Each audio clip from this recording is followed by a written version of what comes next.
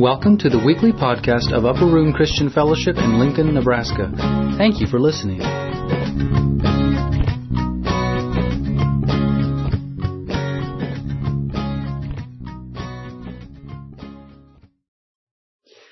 Well, believe it or not, we are going to go through 16 verses this morning.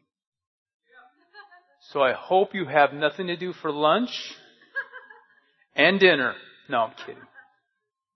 Hopefully we can, well, I shouldn't say hopefully. We'll zip through it. We'll make it. It's Romans chapter 4 we're starting.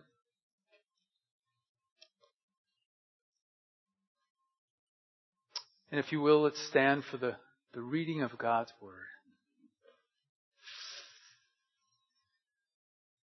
What then shall we say that Abraham our father has found according to the flesh? For if Abraham was justified by works, he has something to boast about, but not before God. For what does the Scripture say? Abraham believed God, and it was accounted to him for righteousness. Now to him who works, the wages are not counted as grace, but debt. But to him who does not work, but believes on him who justifies the ungodly, his faith is accounted for righteousness. Just as David also described the blessedness of the man to whom God imputes righteousness apart from works. Blessed are those whose lawless deeds are forgiven, and whose sins are covered. Blessed is the man to whom the Lord shall not impute sin. Does this blessedness then come upon the circumcised only, or upon the uncircumcised also? For we say that faith was accounted to Abraham for righteousness. How then was it accounted? While he was circumcised or uncircumcised? Not while circumcised, but while uncircumcised.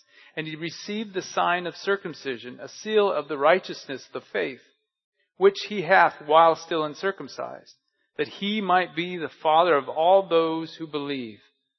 Though they are uncircumcised, that the righteousness might be imputed to them also, and the father of circumcision to those who are not only as the circumcision, but who also walk in the steps of the faith, which our father Abraham had while still uncircumcised.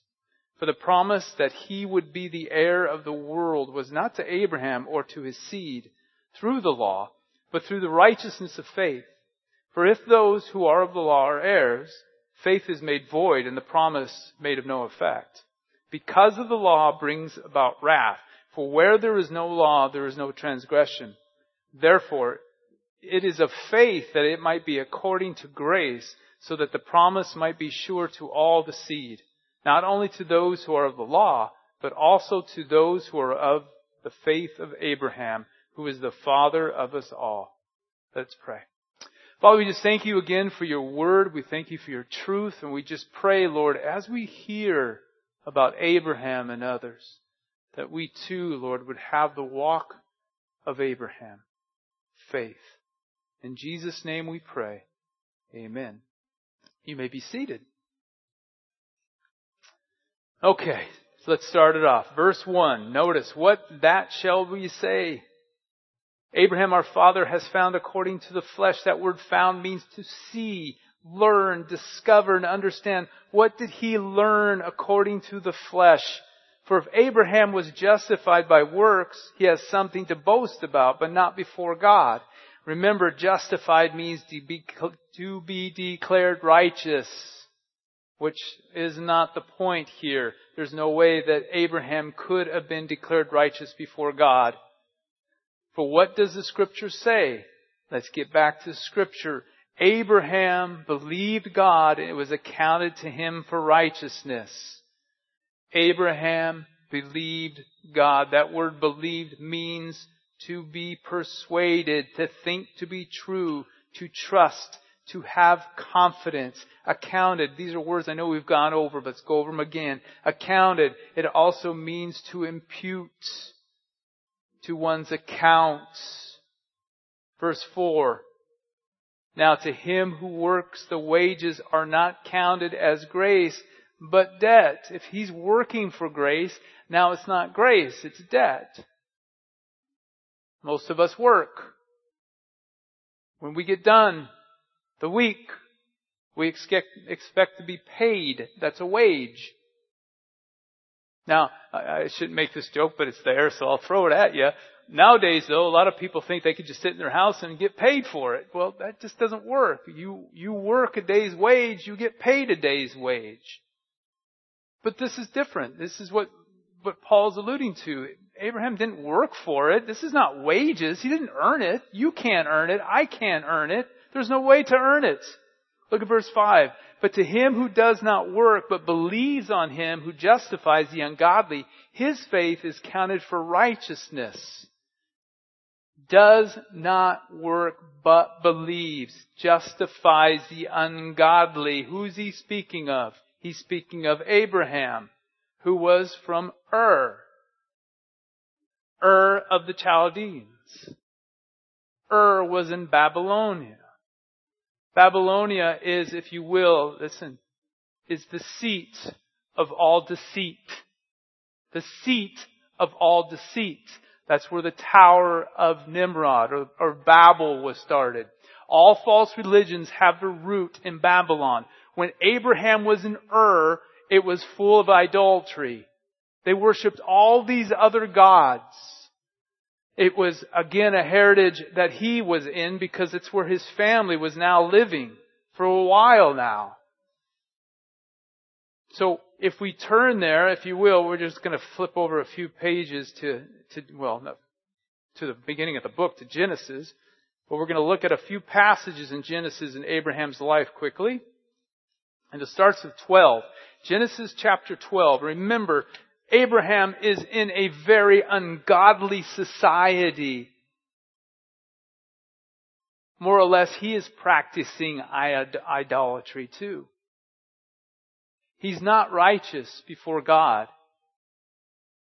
Now, chapter 12, verse 1. Now the Lord had said to Abram, exalted father. His name was first Abram. We'll get to that.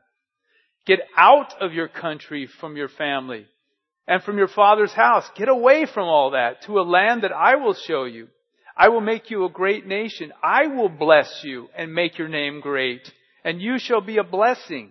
I will bless those who bless you, and I will curse him who curses you. And in you all the families of the earth shall be blessed. Nothing Abraham did. This was all God. God's finding Abraham. God's calling him out. God's calling him out of if you will, the world in its idolatry, in its deceits, in its evil, in its way of living apart from God. God calls Abraham out of this. And if you jump to chapter 13, look at verses 14 and 17 through 17. And the Lord said to Abram, after Lot had separated from him, lift your eyes now and look from the place where you are, northward, southward, east, west. For all the land which you see, I give to you and your descendants forever. And I will make your descendants as the dust of the earth, so that if a man could number the dust of the earth, then your descendants also would be numbered.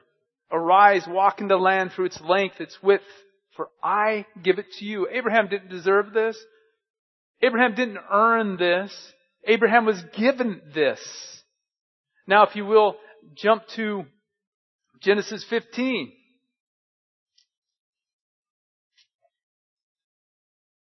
Look at verse 1. After these things, the word of the Lord came to Abram in a vision, saying, do not be afraid, Abram, for I am your shield and your exceedingly great reward. But Abraham said, Lord God, what will you give me, seeing I go childless? And an heir of my house is Eleazar of Damascus. Then Abram said, look, you have given me no offspring. Indeed, one born in my house is my heir. And behold, the word of the Lord came to him, saying, this one shall not be your heir, but one who will come from your own body shall be your heir. Then he brought him outside and said, look now toward the heavens and count the stars if you are able to number them. And he said to them, so shall your descendants be.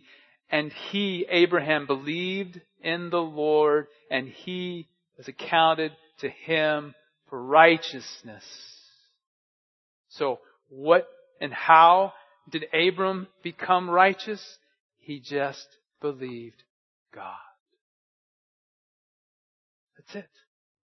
Trusted, calculated it to be true, had confidence in it. belief. But now the Jew might say, but wait a minute, let's go back now to Romans. Just free like that? Aren't we supposed to earn it? Aren't we supposed to work at it? Now notice, verse 6. He brings in somebody else. Just as David also described the blessedness of the man to whom God imputes righteousness apart from works. Stop. So, to the Jews at this time, there were really just three biggies, if you will. The three biggies: Abraham, Moses, and David. David was the greatest of the kings, beloved of God. David was the one that, if you will, started to implement by trusting God of conquering the land. David means beloved, and God said that David was a man after God's own heart. David was a man that, you know what? Girls would swoon after him, if you would, in our day and age. Why? Because he was a poet. Oh, those poets. Girls and musicians. It's always puzzled me, especially when I grew up in the era of the 70s and the 80s. The musicians were tall, skinny, with long hair, and they looked like goofballs. And yet the girls would swoon over them. Oh, why? But David was a poet. But wait a minute, men. David was also a warrior. We'd be going, yeah, David, man, that's the dude. That's the man. David, beloved of God, warrior, slayer of giants, victory. Tens of thousands he slayed, as the song goes. But wait a minute. Notice what Paul's quoting. Blessed are those whose lawless deeds are forgiven, whose sins are covered. Blessed is the man to whom the Lord shall not impute sin. What's this all counted about? Blessed means to count happy. Happy. Covered means to cover over. Happy, verse 8, impute sin. Why? David. What's he quoting here? He's quoting Psalm 32. Psalm 32 is a psalm that David wrote after an incident. You're familiar with it. See, David, when he should have been out warring in the springtime, instead he was laying back, kicking back. One evening he got up from his bed and he went out to his balcony, if you will, looked out there, and behold, there was this beautiful woman bathing, Bathsheba. And he said, oh, who's that? Bathsheba. The wife of Uriah. You know Uriah, one of your 30 warriors of elite status? That Uriah. The Hittite. The foreigner. Oh. Bring her to me. You know the story. Sleeps with her. She gets pregnant. He informs her, hey, I'm with baby. He says, this ain't good. Gotta cover this up. I know. I'll have Uriah come back from the war.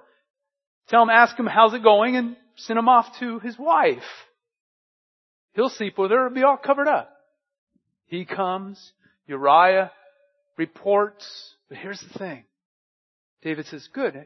Here's some food. Now go home and, sleep with your wife. Enjoy. Next morning, he finds him sleeping at his door with his other servants. He says, what are you doing? He goes, my Lord, I can't go to a home where it's nice and cozy, where the ark is in a tent. My fellow soldiers are sleeping out in the stars. No, my Lord, I won't do this. So David goes, this is a problem. I know what I'll do. Invite him over. We'll have a feast. I'll get him drunk. I'll send him home. Well, the same thing happens. This time, though, he just sleeps with the servants. David's going, this isn't working. This guy's a little local for me. So what does he do? Plans his murder. Sends him off to Joab. Writes Joab a note, which, side note, Joab is one of the most puzzling, interesting characters in the Bible. So Joab puts him to the front of the line where the mightiest of the other enemy's warriors are, and then instructs everybody else to pull back. And there's Uriah fighting by himself. So he dies. David thinks, I got it. It's done. It's covered. But see, something was going on in David's heart. He said, when I kept silence, my bones grew old through my groanings. All the day long, for day and night, your hand was heavy upon me. My vitality was turned into drought of summer. I acknowledge my sin to you and my iniquity. I have not hidden. I said, I will confess my transgression to the Lord. And you forgave the iniquity of my sin. Now wait a minute. Understand something. That according to the law, the adulterer and the adulteress were to die. Do you understand? David, beloved of God, sinned horribly before God. David was able to say, blessed are those whose lawless deeds are forgiven and whose sins are covered. Blessed is the man to whom the Lord shall not account his sin to him. And then he goes on and says this, many sorrows shall be to the wicked, but he who trusts in the Lord, mercy shall surround him. Be glad in the Lord and rejoice, you righteous, and shout for joy, all you upright in heart. Does it sound familiar to you? We sing that song many times. Do you sing it? Do you understand what Paul's doing here, though? You're saying, here's Abraham, and Abraham was in the world. He wasn't this godly man. God called him out. God gave him the promises. It was God. What did Abraham do? I believe you, God. Oh, but wait a minute. There's got to be some kind of trick to this. There's got to be works or deeds to it. Okay, what about David? Nothing David could do. David was not perfect. David was not righteous. David also was a sinner. So again, it was God who did the work. It was God's grace. Now look at verse 9. Does this blessedness then come upon the circumcised only to the Jew, or upon the uncircumcised also? For we say that faith was accounted to Abraham for righteousness. Circumcised Jew, only Abraham was accounted righteous. The covenant of circumcision came through Abraham. So was Abraham then justified because he was circumcised? How then was it counted? While he was circumcised or uncircumcised? Not while circumcised, but while uncircumcised. Listen. Abram, was actually, if you will, called to the land, given the promises, just like we read 12, 13, 14, or 12, 13, 15, We read those and we're like, oh, that's cool. God's given this promise, the heir and everything else. It wasn't till at least 14 years later that God called Abraham to circumcise. Circumcision now becomes the seal. After the promises. After God accounted him righteous because he believed God. So it doesn't matter whether you're circumcised or uncircumcised. It doesn't matter if you go to church 50 times a year and miss the 2 only because you're sick. It doesn't matter how many times you read your Bible. It doesn't matter how many times you have, or how many places you have scripture poured out all over the place. It doesn't matter if anything you have ever done. It doesn't get you anything. Does that surprise you? Because that's work.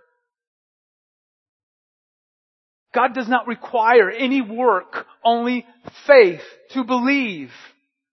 And then the response from that. See, just as Abraham had to respond. What was it? Get out of the land. Get out of the world.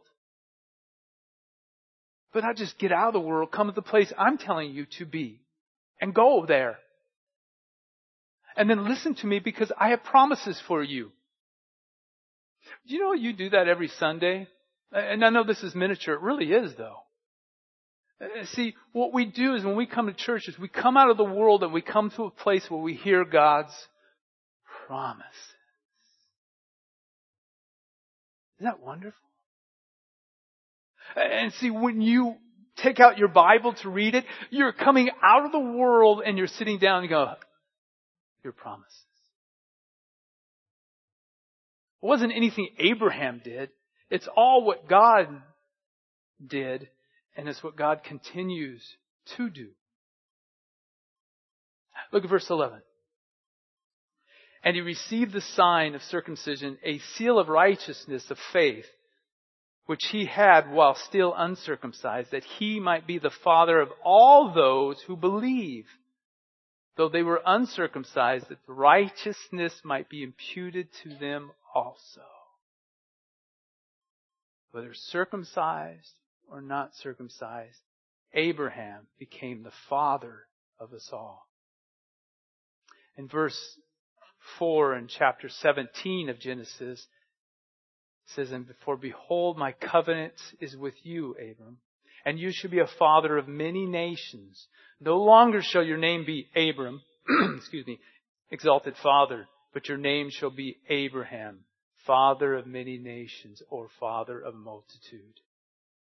"For I have made you a father of many nations. I will make you exceedingly fruitful. I will make nations of you, and kings shall come from you. And I will establish my covenant between me and you and your descendants after you in their generations for an everlasting covenant to be God to you and to your descendants after you.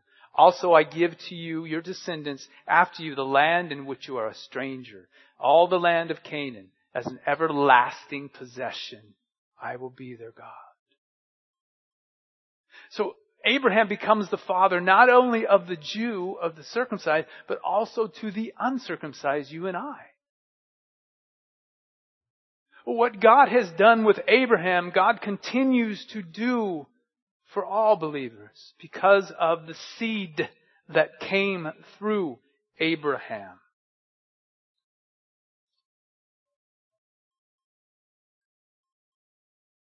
Abraham also, if you notice, received the sign of circumcision. The sign for a seal. That word seal means that which by anything is confirmed, proved, authenticated. So because of your faith, now this is how we authenticate it, is through circumcision. This is the seal, if you will. Now, you and I might think, well, I wish we had something like that. Oh, we do. Colossians chapter 2. You might want to underline these verses. Verses 9 through 11. "For in Him dwells the fullness of the Godhead bodily," Jesus, "and you are complete in Him, who is the head of all principality and power.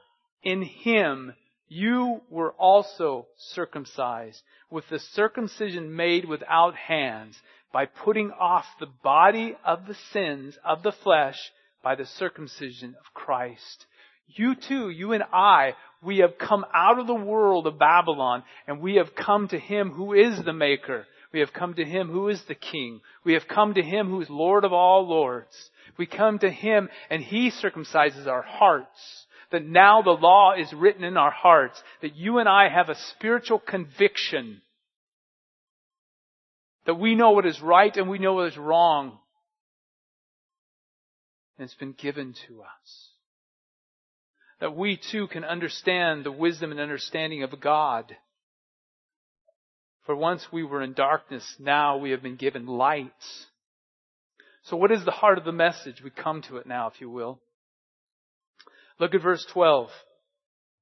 "And the father of circumcision to those who not only are of the circumcision, but who also walk in the steps of the faith which our father Abraham had while still uncircumcised." That word walk means to direct one's life, to live, to walk orderly as a soldier. In the steps, it means to footprint, track, footstep. Metaphorically, it means imitating the example of someone. Faith, that conviction of truth, to have trust and conviction in God. So what Paul is saying here is that we too walk in the footsteps of Abraham. You ever done this? I've learned to do this because of working in Nebraska, which before I never probably would have done. But when there's snow, and especially when it gets high, I'd have to walk around houses and stuff. And I learned to figure out the steps to go, because sometimes you'll go like this, you go, and it's, and you're up to here in snow, and you go, oh man, darn it, and your shoe and your boot or whatever you're wearing is full of snow now, and you got to get it out because it'll it'll basically, the frost will get wet, your feet will get wet, then your feet gets frozen.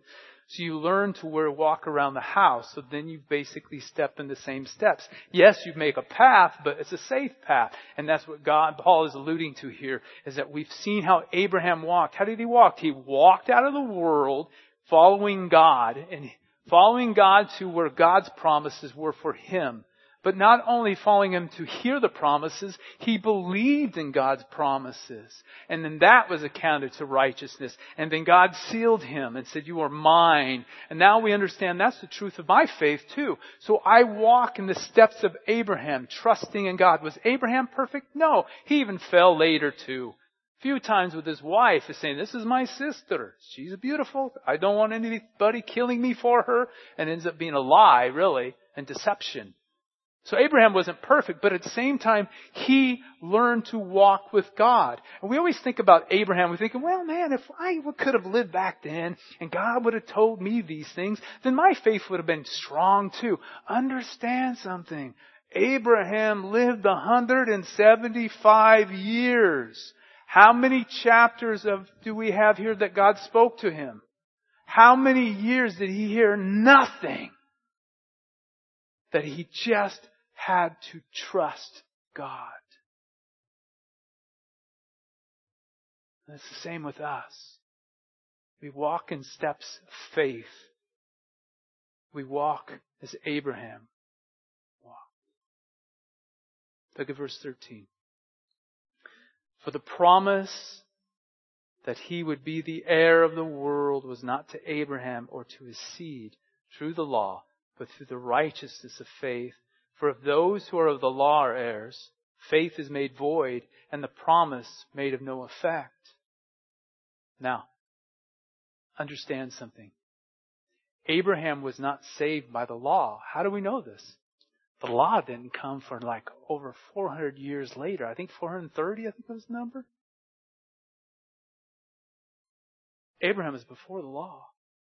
He was counted righteousness before the law. So the law had no bearing or condition on anything about or separating him from grace. God's grace. That's what he received, was God's grace. Unmerited favor. Why Abraham? Don't know. Don't think that Abraham was walking around with a halo in Ur. Ain't there. God did see something. He saw some clay that he could work with.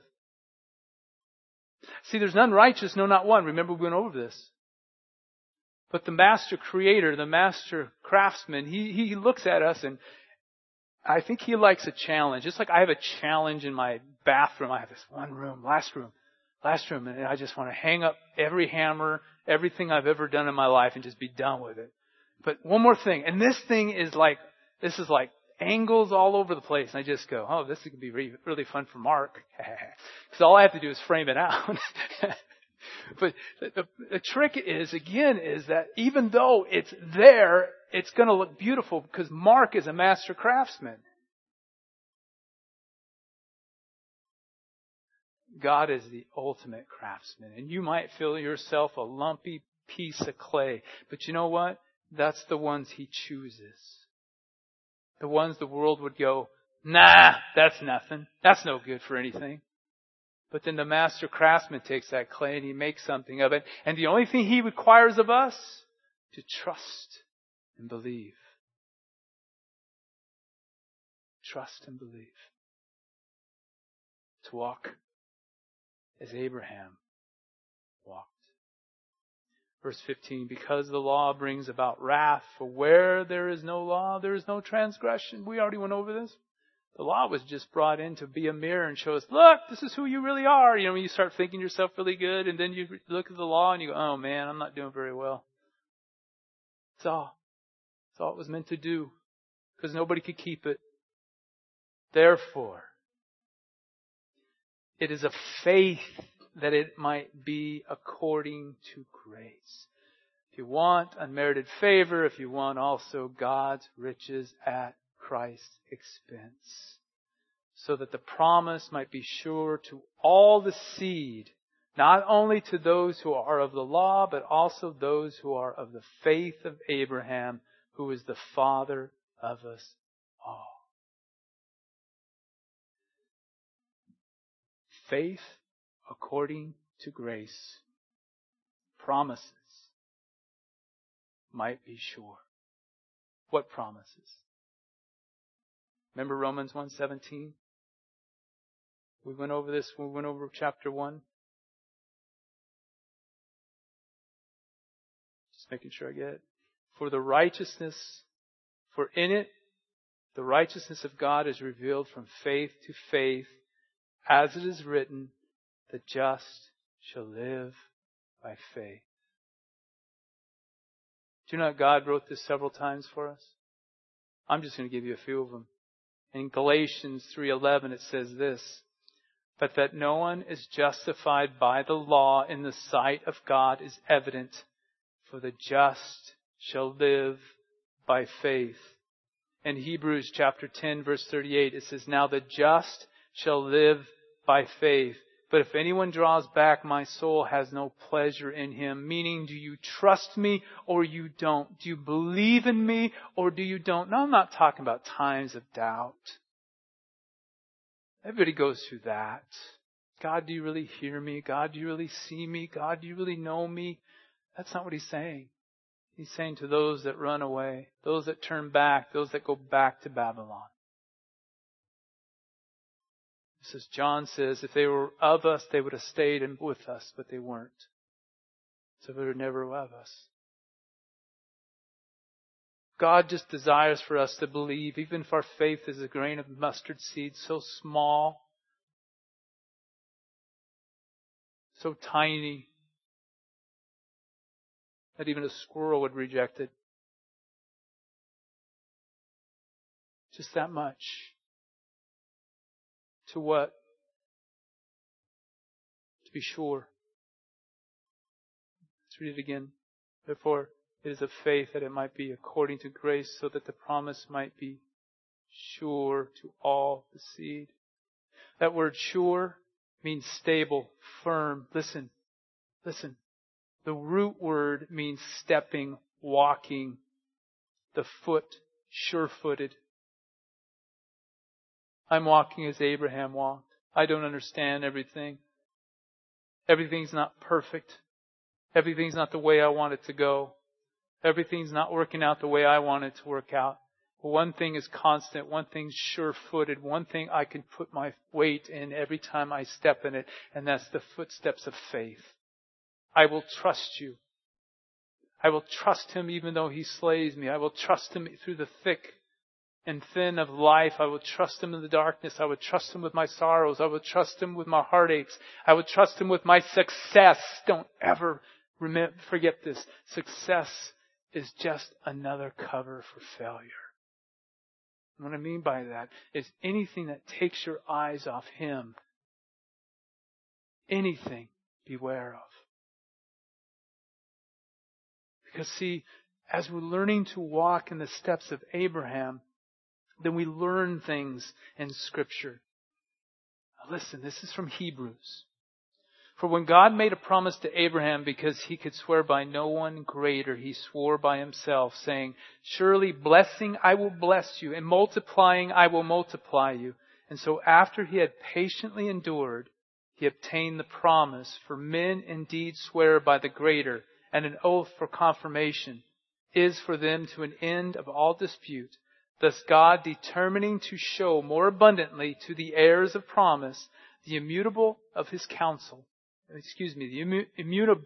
of His counsel, confirmed by an oath, that by two immutable things, which is impossible for God to lie, notice that, which is impossible for God to lie, we might have strong consolation. We have fled for refuge to lay hold of the hope set before us.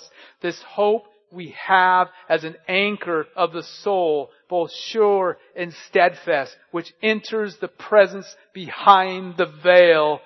Now we understand why James and others say this. And Scripture was fulfilled, which says, Abraham believed God, and it was accounted to him for righteousness, and he was called the friend of God. Know what a friend is, somebody that stands beside you as you walk through the struggles, as you walk through the valley of darkness, as you walk through the peaks of the mountains, as you walk everywhere and anywhere your feet trod, I will go with you, as God said to Joshua. Always, whether we feel Him or not, His steps are there. And if you will, those steps change. It's not Abraham's footprints we're walking in. It's Jesus Christ's. It's the Lord.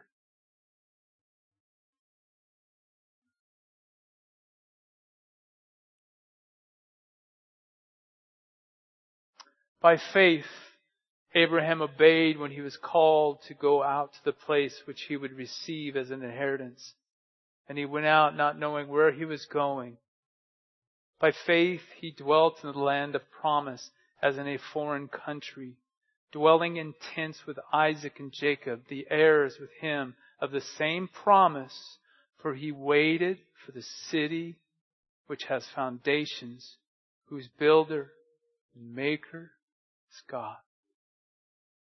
Abraham's walking home to be with his Lord. How are we walking? See, to walk in the steps of Abraham is really, if you will, to walk in the giant's steps of the Lord, who walks very slowly for us. That He says that where I go to prepare a place for you, and where I am, you shall be with me always. Do you believe this? You would say to us. Do you trust me? This is not your home. You are just a pilgrim passing through.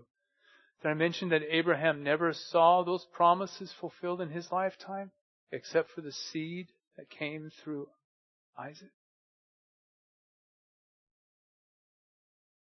And you wonder too about the promises that God has given you. Did I mention Abraham lived 175 years not seeing?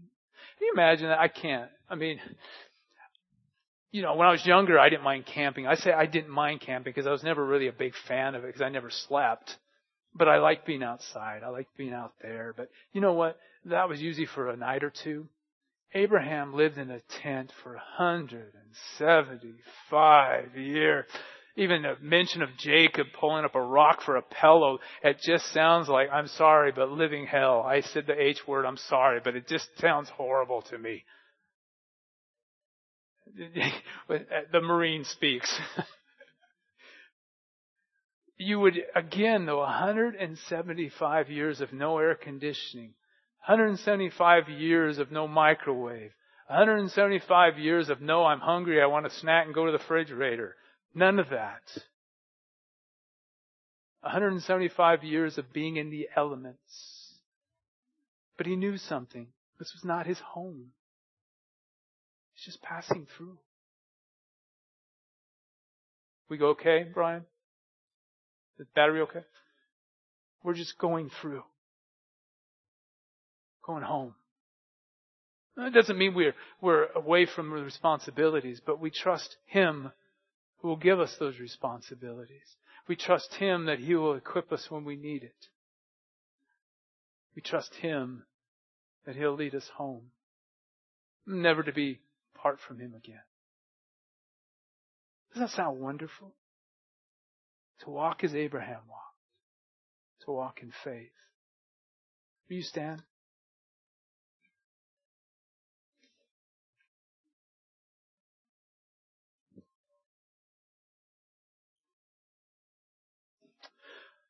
Lord, we all confess that many times we've been as David and Abraham. We've failed you. Failed you more times than we would ever like to count. But Lord, I pray for each of us that we heard that our sins are not imputed. You do not count them against us. They have been covered over, and it's by the blood of Jesus Christ. You have forgiven us of all unrighteousness. You've forgiven us, Lord, of all our impurities. You've forgiven us, Lord, that we may be citizens of another world, another city, A city of righteousness and purity, of love and hope, truth. A city that we don't deserve, but we've been given. It's grace. It's grace. It's grace. And all this because of your work, not ours. What's our place? Again, just to believe. To trust. To have confidence. To know that this God that loves us will see us home. And Lord, I just pray as we've come before you that we understand for all your promises of God in Christ are yes, and in Him are amen. To the glory of God through us. Now He who establishes us with you in Christ and has anointed us is God, who also has sealed us and given us the Spirit in our hearts as a guarantee. And all we can say is amen and amen.